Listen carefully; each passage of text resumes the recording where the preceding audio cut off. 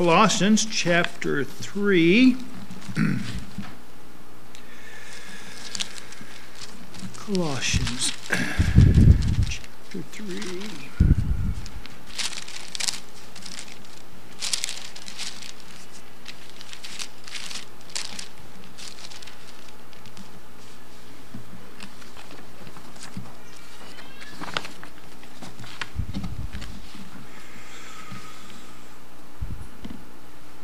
Colossians chapter 3,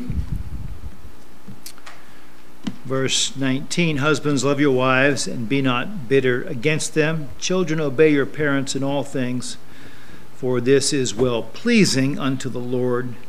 Fathers, provoke not your children to anger, lest they be discouraged. Let's pray. Heavenly Father, I thank you for your word tonight, and I do praise you for your blessed Son. Truly, he is worthy of all worship and praise. And we're thankful that we can gather here tonight and honor your name, following your word. Lord, I ask for the filling of your Spirit to minister the word tonight. And pray for those in the nursery of the filling of the Spirit there, God. And I thank you for each one here tonight. I thank you for each one with us online. And Lord, the privilege that we have to have your word and your Spirit to help us learn how to live this life, and learn the promises that we can claim, and learn from your word the directives that you have for us, that we might lead a quiet and peaceable life in all godliness and honesty. And Father, we thank you, we praise you. We thank you for the promise of the coming of Jesus Christ, and we look forward, dear God, to that. We thank you for the promise of a home in heaven. Lord, so much that you have done for us and purchased for us through Christ. And I pray you just minister to every heart tonight, edify your church. And Father, might we just be lights while we wait for your return. And Lord, we pray and ask these things in Jesus' name for his glory. Amen. Amen. You may be seated. All right, we did get some outlines passed out, so we will see how far we've come here. We've looked at relationships at home, and we saw instructions for wives. And they're to submit, which means to rank under. And so a good phrase for the wife would be, a wife must submit to her husband as Christ submits to the Father. So we see it's not it's a submission of rank. It has nothing to do with anything other than that. It's a rank. And then we began last week in instructions for husbands in verse 19. They are to love their wives, and the word for love refers to selfless and sacrificial love. It's supposed to be the love like the love of Christ, and so it's supposed to be that kind of love. And we're still on that a little bit here. Husbands, love your wives, and be not bitter against them. Be not bitter against them. It was an interesting study of that word bitter there. The word can actually mean to make bitter or to be bitter. And in our King James Bible, bitter is used at times to speak about a harsh treatment toward another.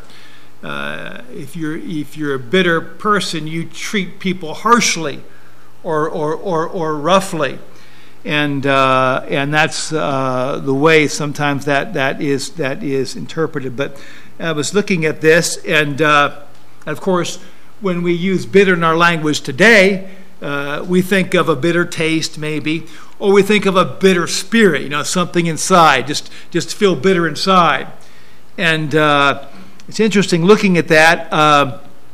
Most commentators that you read will interpret that as, husbands, be not bitter. They will interpret that as, don't be harsh. Don't be, rude. Kind of your actions and your words toward the wife. James, Fawcett, and Brown, their commentary says rudeness, harshness towards the wife. Matthew Henry says they must not be bitter against them, not use them unkindly with harsh language or severe treatment, but be kind and obliging to them in all things. I was reading through these some different commentaries, and David Guzik says that the husband is not to hold a grudge against the wife. A little different. Not to hold resentment in his heart against his wife. Be forgiving and understanding. Suffer ye one another. Put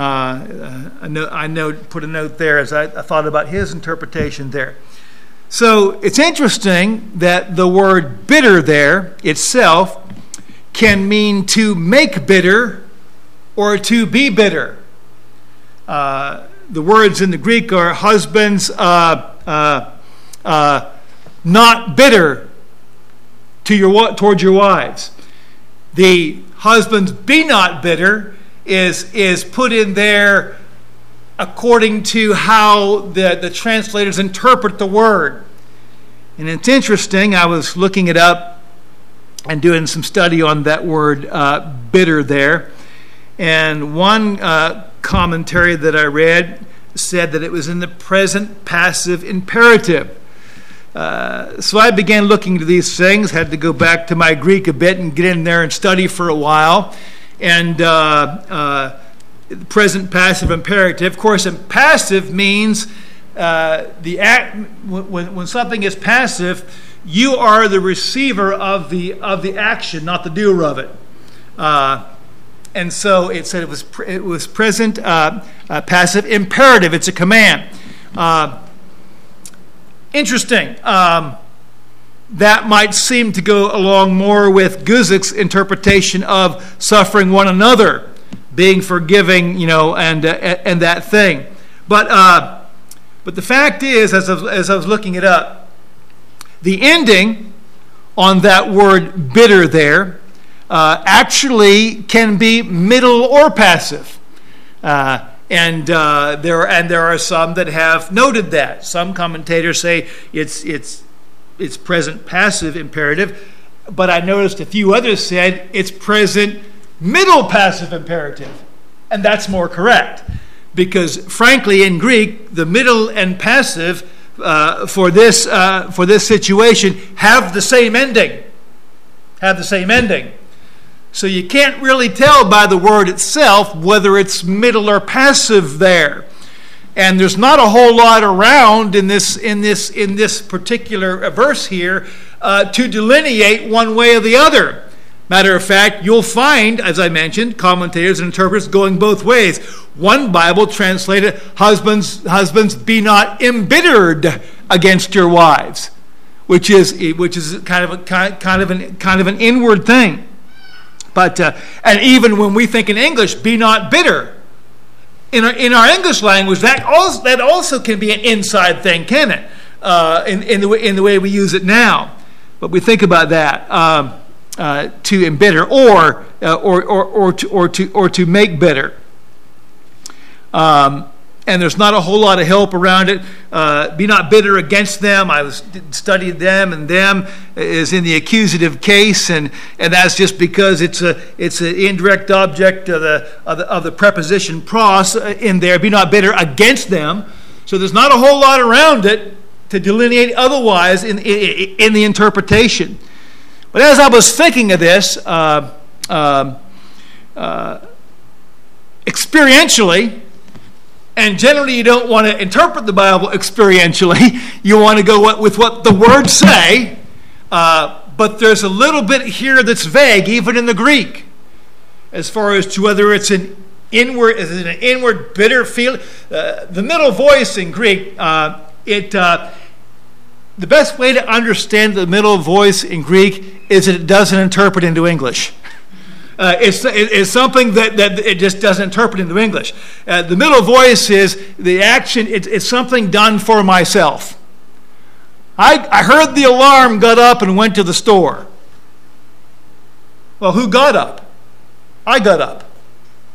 Well, who got me up? I did. I'm both the receiver and the doer of the action. That's the middle voice. Most of the time, it's just translated into the present active. And but you see how the middle voice, I did it for myself, can remove the passive idea, if you think about that. So it's a little bit vague there as to what it is.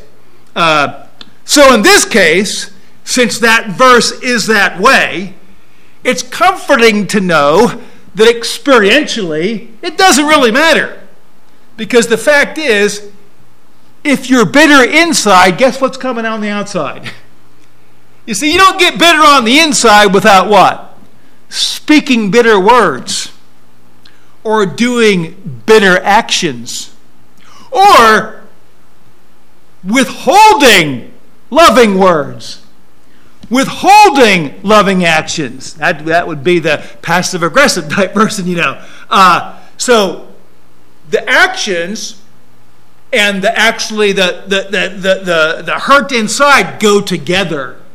And so in practice, it's good that we husbands be careful and avoid both. Amen? When you start feeling bitter inside, your wife may say something to you that offends you.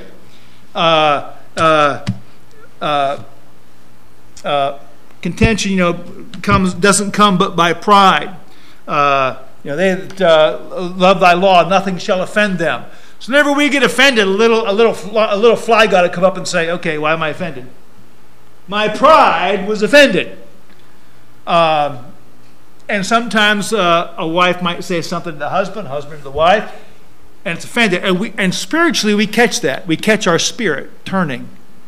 And we say, wait a minute, I don't want this. Maybe, she might have meant that a different way, or it wasn't a big deal. I'm sure I've probably said things to Lisa that have offended her, and she thought, well, I've said some things that offended him too once in a while, so no big deal, and just never said anything to me about it and just went on. I'm sure that happens. Just because we initially might feel offended doesn't mean we can't get that right with the Lord. You see what I'm saying? Inside, and not make a big deal of it. But if it's something that it's just stuck there, it was said, 5 minutes ago, and an hour later it's still there. It was said yesterday, and it's still there the next day. That's something that, pride or no pride, you have to address it because it's bothering you. You have to speak about it and talk about that and get that right, with your wife. So if we're offended in that way, then you need to talk to the wife and get it settled and work those things out. But we need to watch our spirits.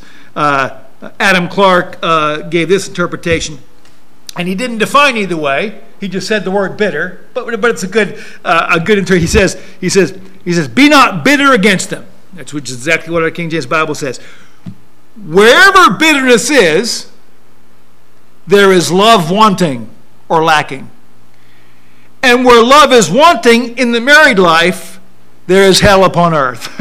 And I think that's a pretty good idea of what it's saying. Because wherever there's a bitter spirit allowed to remain, what's going to be lacking? Love. And wherever bitter actions are happening, what's lacking? Love. Love, you see. And so practically, we want to what? We want to be careful to avoid both. If we can avoid the bitter spirit, we won't have to worry about the bitter actions. Amen? If we can avoid the bitter spirit, we won't have to worry about the bitter words. If we can avoid the bitter spirit, we won't have to worry about withholding the loving actions. If we can nip it in the bud, this bitter spirit, we don't have to worry about withholding loving actions and words and such. You see what I'm saying? So best to cover both bases on that one, and keep things keep a sweet spirit. Remember, we saw last week that your wife is what? She ought to be your best friend, amen.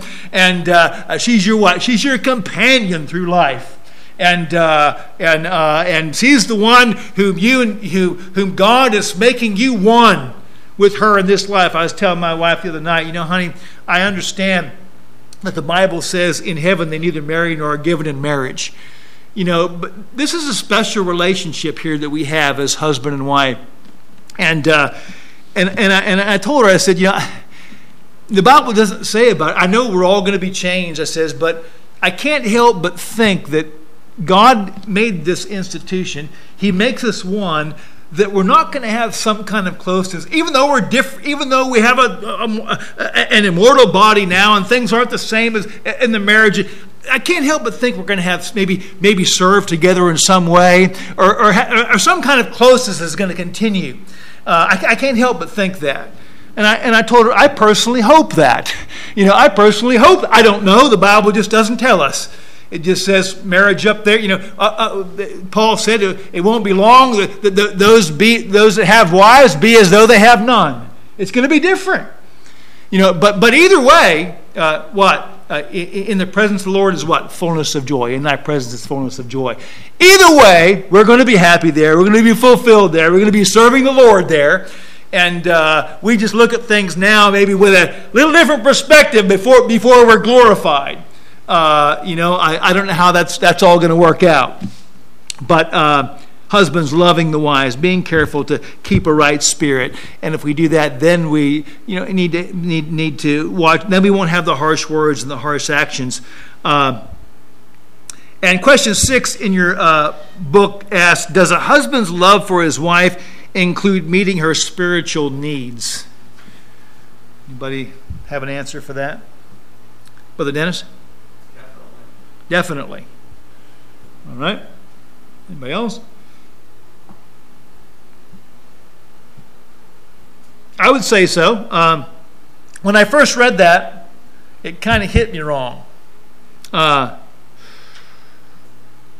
Meeting her spiritual needs. And don't really like the way it's worded there. Sounds like a born-again Christian wife who is a child of God could go without having her spiritual needs met if her husband is backslidden and decides he doesn't want to follow the Lord. I don't think that's the case. I think Jesus is our spiritual need meter. He meets all of our needs. I think a wife can be filled with the Spirit, close to the Lord, even with a rebellious husband. But, Brother Dennis, as you said, the husband has the what? Opportunity to meet those needs. She's not going to be left out in the dry if the husband's a jerk, okay? Just putting it in plain language, all right? God's not going to leave her out in the dry. But we as husbands, what? We have the opportunity to meet those needs, amen? And we should. We should realize that and be doing all that we can do. Psalm 27:10, when my father and my mother forsake me, then the Lord will take me up. See, even if mom and dad don't meet your spiritual needs, God will. God, in Christianity, what Christ is all and in all. Amen? And so He is the one. But what a privilege we have to have what? A part in the edification of our wives. To show them the love of Christ.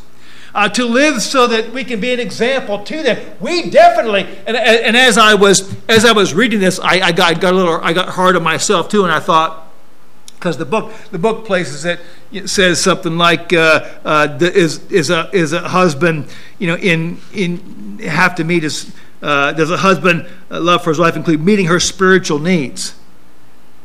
And in my mind, I'm thinking, okay, are you saying if the husband doesn't meet the needs and are not met? To be fair, they never said that in the book, did they? They never said that. So they didn't say that Christ could meet them in some other way. They didn't mention that. So I was being a little hard on the authors of the book there with my own thinking, just because it kind of hit me wrong there. But I believe that that we have a great opportunity as husbands and responsibility to have a part in the spiritual growth of our wife. Christ loved the church, and that He might present it to Himself a glorious church, not having spot or wrinkle or any such thing. but it should be holy and without blame, without blemish before God. So if that's how Christ loved the church, then we as husbands ought to recognize, I need to help my wife grow. And if your wife is spiritual, and I deem the ladies in here are, then you know what? Our wife also helps us grow too, don't they? There's kind of that iron sharpening iron thing, and I'm thankful for that. But we want to do what we can do in our part in leading and helping our wives to grow. I am thankful for the sufficiency of the Lord. 1 John 2:27, John writes, "But the anointing which ye have received of him," Jesus Christ, and the anointing is the Holy Spirit in the context, "abideth in you, and ye need not that any man teach you." Well, that sounds contrary to some of the scriptures, don't it? But as the same anointing teaches you of all things, and is truth, and is no lie, and even as it hath taught you, ye shall abide in him. What do we learn in that verse there? Well, we know we're given pastors and teachers and such for the perfecting the saints, work of the ministry, Ephesians 4. What do you mean, need not that any man teach you? What the Bible, I believe, is saying there is this. Listen, if everybody turned away from God, if every preacher turned away from the Bible and said, that's it, I'm not teaching anymore, and you're not a preacher, and you're not a teacher, and you've never been to Bible college, you can pick up your Bible with a seeking heart, saying, I want to know God. I want to learn about God. I want to have a relationship with God. And God will teach you by His Spirit. He'll teach that seeking heart, won't He? He will teach. His Holy Spirit will teach you His Word. If every teacher gives up on you, God and the Holy Spirit will not. You see, even in that case, what? We're not left to the mercy of the teacher. You know, John MacArthur said one time, because of his Greek knowledge, he said that's why you need me. He said that's why you need teachers, because you can't know the will of God without that expertise. And I think he went a little bit too far there. And no, the Holy Spirit is the teacher. No, you may not know you may not know all the nuances of Greek, but I want to tell you, this is a translation you can trust right here, and the Holy Spirit will teach you. And you won't have to, be dependent upon a teacher should they all forsake God. Okay, now thankfully they haven't, aren't they? They haven't, right? The Bible, Jesus said, upon this rock I'll build my church, what? And the gates of hell shall not prevail against it. So I personally believe that the local church, as long as we're on earth, there's going to be local churches where the truth is honored and taught. And if you're seeking them, you can find them. And we can be thankful for that. All righty. And how can a husband meet his wife's spiritual needs? Question 7 in the book there. How can a husband meet his wife's spiritual needs? Anyone want to share what you have for that? Brother Charlie? Put down being an example to her by being where Christ is and praying with her. Amen. Very good. Be an example, praying with her. And absolutely. Learning how your wife understands things, how communicating with one another, and learning how we can best relate to her, loving her, making decisions and plans together, and sharing those things. There's that thing of the friend thing that we talked about. Jesus said, because I'm your friend, I've made known unto you all things, and you know what I'm doing, and having that, sharing that life together. We're heirs together of the grace of life, husband and wife are. We only have one, and we're sharing it. Amen. And God is pointing us in one direction, husband and wife. All right. So we see that the husband is to sacrificially love his wife and prevent resentment. That's the idea of the inside feeling is where the teacher's book went with that, but I think it can go both directions there, and so we need to be careful about that. All right, so then we'll get a little bit ways here in this one here. A word to children. Back up there. A word to children. Verse 20. Children, obey your parents in all things, for this is well-pleasing unto the Lord. Obey, to listen, to hearken, to obey, to be obedient, to submit to hearken to command. It's the idea of a porter just waiting for the knock of the door so he can go answer it. And that's how a child is supposed to be taught to obey. The major focus in life for a child is to obey the parent. You got that? As far as pleasing the Lord, okay? Is to obey the parent. So we need to be teaching our children to obey. It says, parents, in all things. In all things. Proverbs 13:1. A wise son heareth his father's instruction, but a scorner heareth not rebuke. It's interesting that in the last days, the Bible says evil men and seducers shall wax worse and worse. And it goes on describing some of that. It says what they would be like, Romans 1:30. The backbiters, haters of God, despiteful, proud, boasters, inventors of evil things. Here it is. Disobedient to parents. Disobedient to parents. Isn't it sad how little respect, really, I don't have to say to parents, but really it's just to any authority that much of the younger world generation is coming up with now. They're not being taught to respect authority. The number one authority in a child's life, of course, is God, and God's number one instrument in their life is their parents. And they are to be respecting that authority.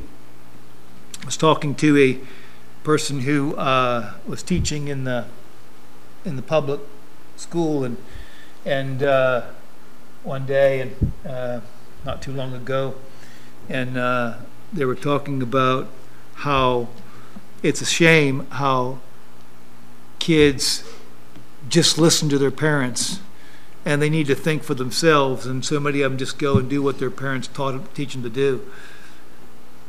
In my mind, I didn't address it at the time, wasn't the time, but I thought, interesting. And we see that a lot in the world. The world trying to move the child out from under the structure that God has put there. Before you try to remove a child from the instruction of his parents, may I ask you, where are you moving them to? You have something better for them? What are their parents teaching them? Amen? Maybe they need to stay right there. Amen? And be faithful. Especially, obviously they do, if they're godly and teaching them the Word of God. And they need to do that. 2 Timothy 3:2. Men shall be lovers of their own selves, covetous, boasters, proud, blasphemous, disobedient to parents, unthankful, unholy. Oh, we see it all over. The Old Testament, Exodus 20:12. Honor thy father and thy mother, that thy days may be long upon the land which the Lord thy God giveth thee. Did you hear that? Children need to hear that. Your health may be dependent upon obeying your mom and dad. You may have a longer life if you obey mom and dad. Your life may be shortened if you don't obey mom and dad. Say, was that guaranteed? No, it's not a guarantee. It's just like eating right and exercise. You'll probably live longer. Granted, there are those who don't. There's anomalies, but most cases, eat right and exercise, you'll live longer. Well, children, obey your parents is the best thing you can do, starting out to make sure that you live as long as God wants you to live upon this earth, okay? And honoring father and mother. And by the way, it's father and mother. Proverbs 6:20. My son, keep thy father's commandment, and forsake not the law of thy mother. So both father and mother are giving commands, and who's the child obey? Both of them. both of them. That brings some responsibility on the parents, which we'll talk about here a little bit later. But the child is to obey both of them. Both of them. And it's the first commandment with promise. Matter of fact, the Bible talks about a dishonorable death for children that don't obey their parents. The eye that mocketh at his father and despiseth to obey his mother, the ravens of the valley shall pick it out, and the young eagles shall eat it. That's an ugly picture. That's an ugly picture. And by the way, these are a reflection of the sin of disobedience, of what God thinks about that, as far as children not obeying their parents. And sin is a sickening thing to God. Jesus talked about spewing them out of his mouth, those who were lukewarm. Sin is kind of a sickening thing to God. Why? Because it's bad for us, and he loves us. And he loves us. Commanded us to children.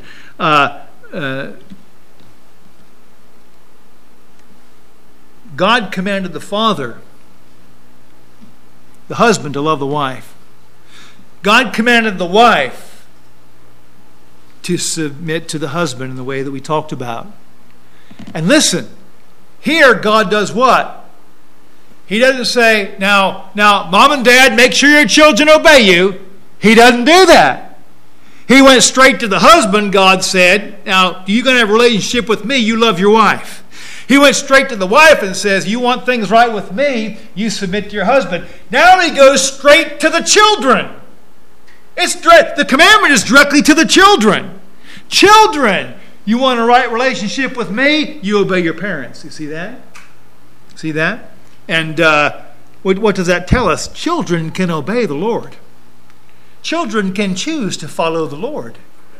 And they do that, first and foremost, in their stage in life by obeying their parents in the Lord. Proverbs 20, verse 11. Even what? Even a child is known by his doings, whether his work be pure and whether it be right. Even a child. Pleasing the Lord. When a child obeys the Lord, it's pleasing. This is well pleasing unto the Lord, the end of the verse says. And by the way, what's the whole point of life? To please the Lord. To please the Lord is the whole point. We want to hear, well done, thou good and faithful servant, Matthew 25. And children obeying the Lord. I like the illustration of the Rechabites in Jeremiah 35, and it was a family in Judah that had their father had commanded them. If you read the chapter, he commanded them. I think it was their grandfather. I think, but it was somewhere in their family line. Had commanded the family. Now, when we go out over here, we're not gonna. Nobody don't want anybody to build any houses. We're going to be a nomadic people. Don't build any houses. Don't plant any gardens, and you'll be able to live longer on the land. That's what their father commanded them. God called the Rechabites in to Jeremiah and said, and he told them all that. And Jeremiah was to offer them to wine because they were not to drink any wine, and that's dealing with the pressed juice from the grape and such. But they weren't to drink any wine either. Jeremiah offered them wine like God told him, and they wouldn't take it. Now, our father said, don't do this, and don't build houses, and don't plant gardens, and we've obeyed him. And you know what God said? See that? They're obeying their father. Why aren't you obeying me? You call me father, but you guys aren't obeying me. Judgment's going to come. These families are obeying their father. And he held them up as an example. And he told them in that chapter that because of that, that there would always be someone from that family who would stand before the Lord. In other words, somewhere in that family, God was going to make sure that there were people preserved that he would work through and bless in that family of the Rechabites. Why? Just because the children obeyed the parents. And by the way, Nothing in the Word of God said you shouldn't build, said you can't plant gardens. Nothing in the Word of God said you couldn't build houses. Nothing in the Word of God said those kids couldn't drink grape juice or wine. But for whatever reason, their father told them that, their grandfather told them that, and they did it. Was it wrong not to do those things? No, it wasn't. You see, children have to realize when mom and dad tells you to do something, you need to do it. Now, I'm not saying that a child needs to sin against the Lord. I think that's a whole other issue. Parents ought not to, we're talking to Christians here, we ought not to be telling our children to sin. And but listen, child, when your parents give you a command, and well, I don't see in the Bible where I have to do that. Is it wrong? No. Then do it. Is it wrong? Then do it. And a little different culture there. I understand when they grew up, they continued to do that. We have a little different culture here where you turn 18 and you begin to make your own decisions and you weigh that out. And by the way, if you end up doing something maybe as an occupation that your parents didn't want you to do, that'll work out. If God led you in that way, and you can work those things out. But interesting, the importance that God just puts on honoring father and mother and obeying in that way. Question 9 in your book asks, what can fathers do to teach children to obey their mothers even when the father is not around? Anybody?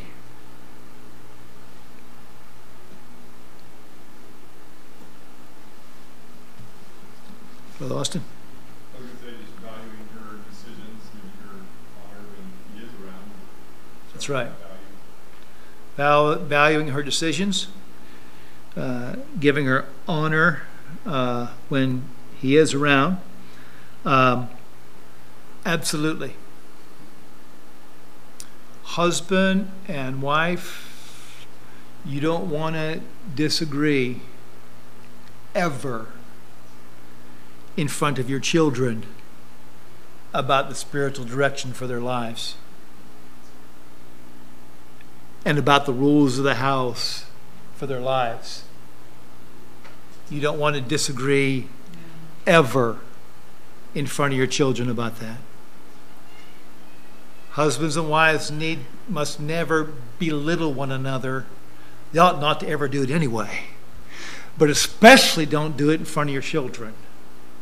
Don't let them see that. They must see that, husband, that you always honor your wife. You respect her.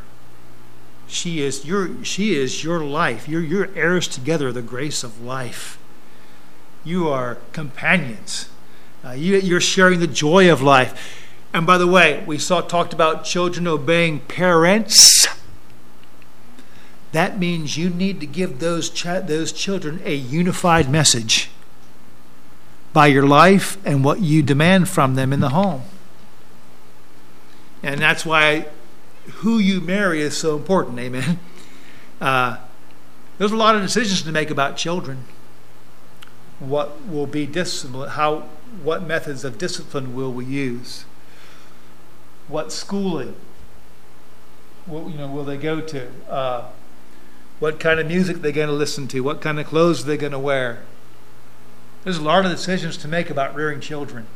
And God has commanded children to obey their parents in all things. So don't be afraid to to realize the great spectrum of things that need to be covered. But you and your wife need to get one mind on those things.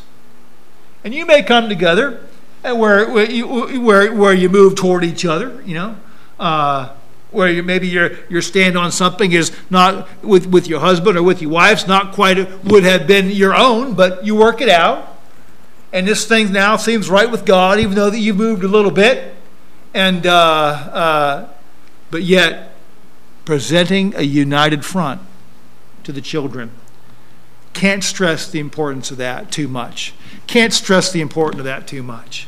And they need to see that and recognize that. Never put your wife down and that goes with wives too, never putting their husbands down, and just having that mutual respect.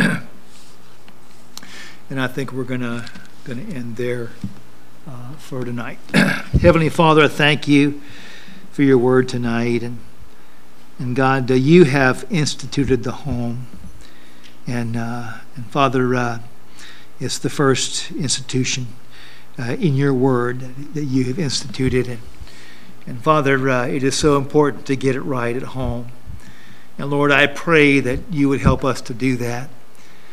Father, help, dear God, husbands and wives with children, and rearing them, Father, give them that grace and wisdom they need to love each other and to teach and lead those children. Help those children, I pray, Heavenly Father, to obey their parents and to grow in the grace and knowledge of Thee. And Father, we have folks in different stages of life regarding this, and Lord, I pray You'd help us as husbands and wives to be best friends, dear God, to rejoice together, to become one, to have a unified life and goals and purposes, dear God, in our lives, and Father, that you may be glorified in those things. And Father, we see so much. I can't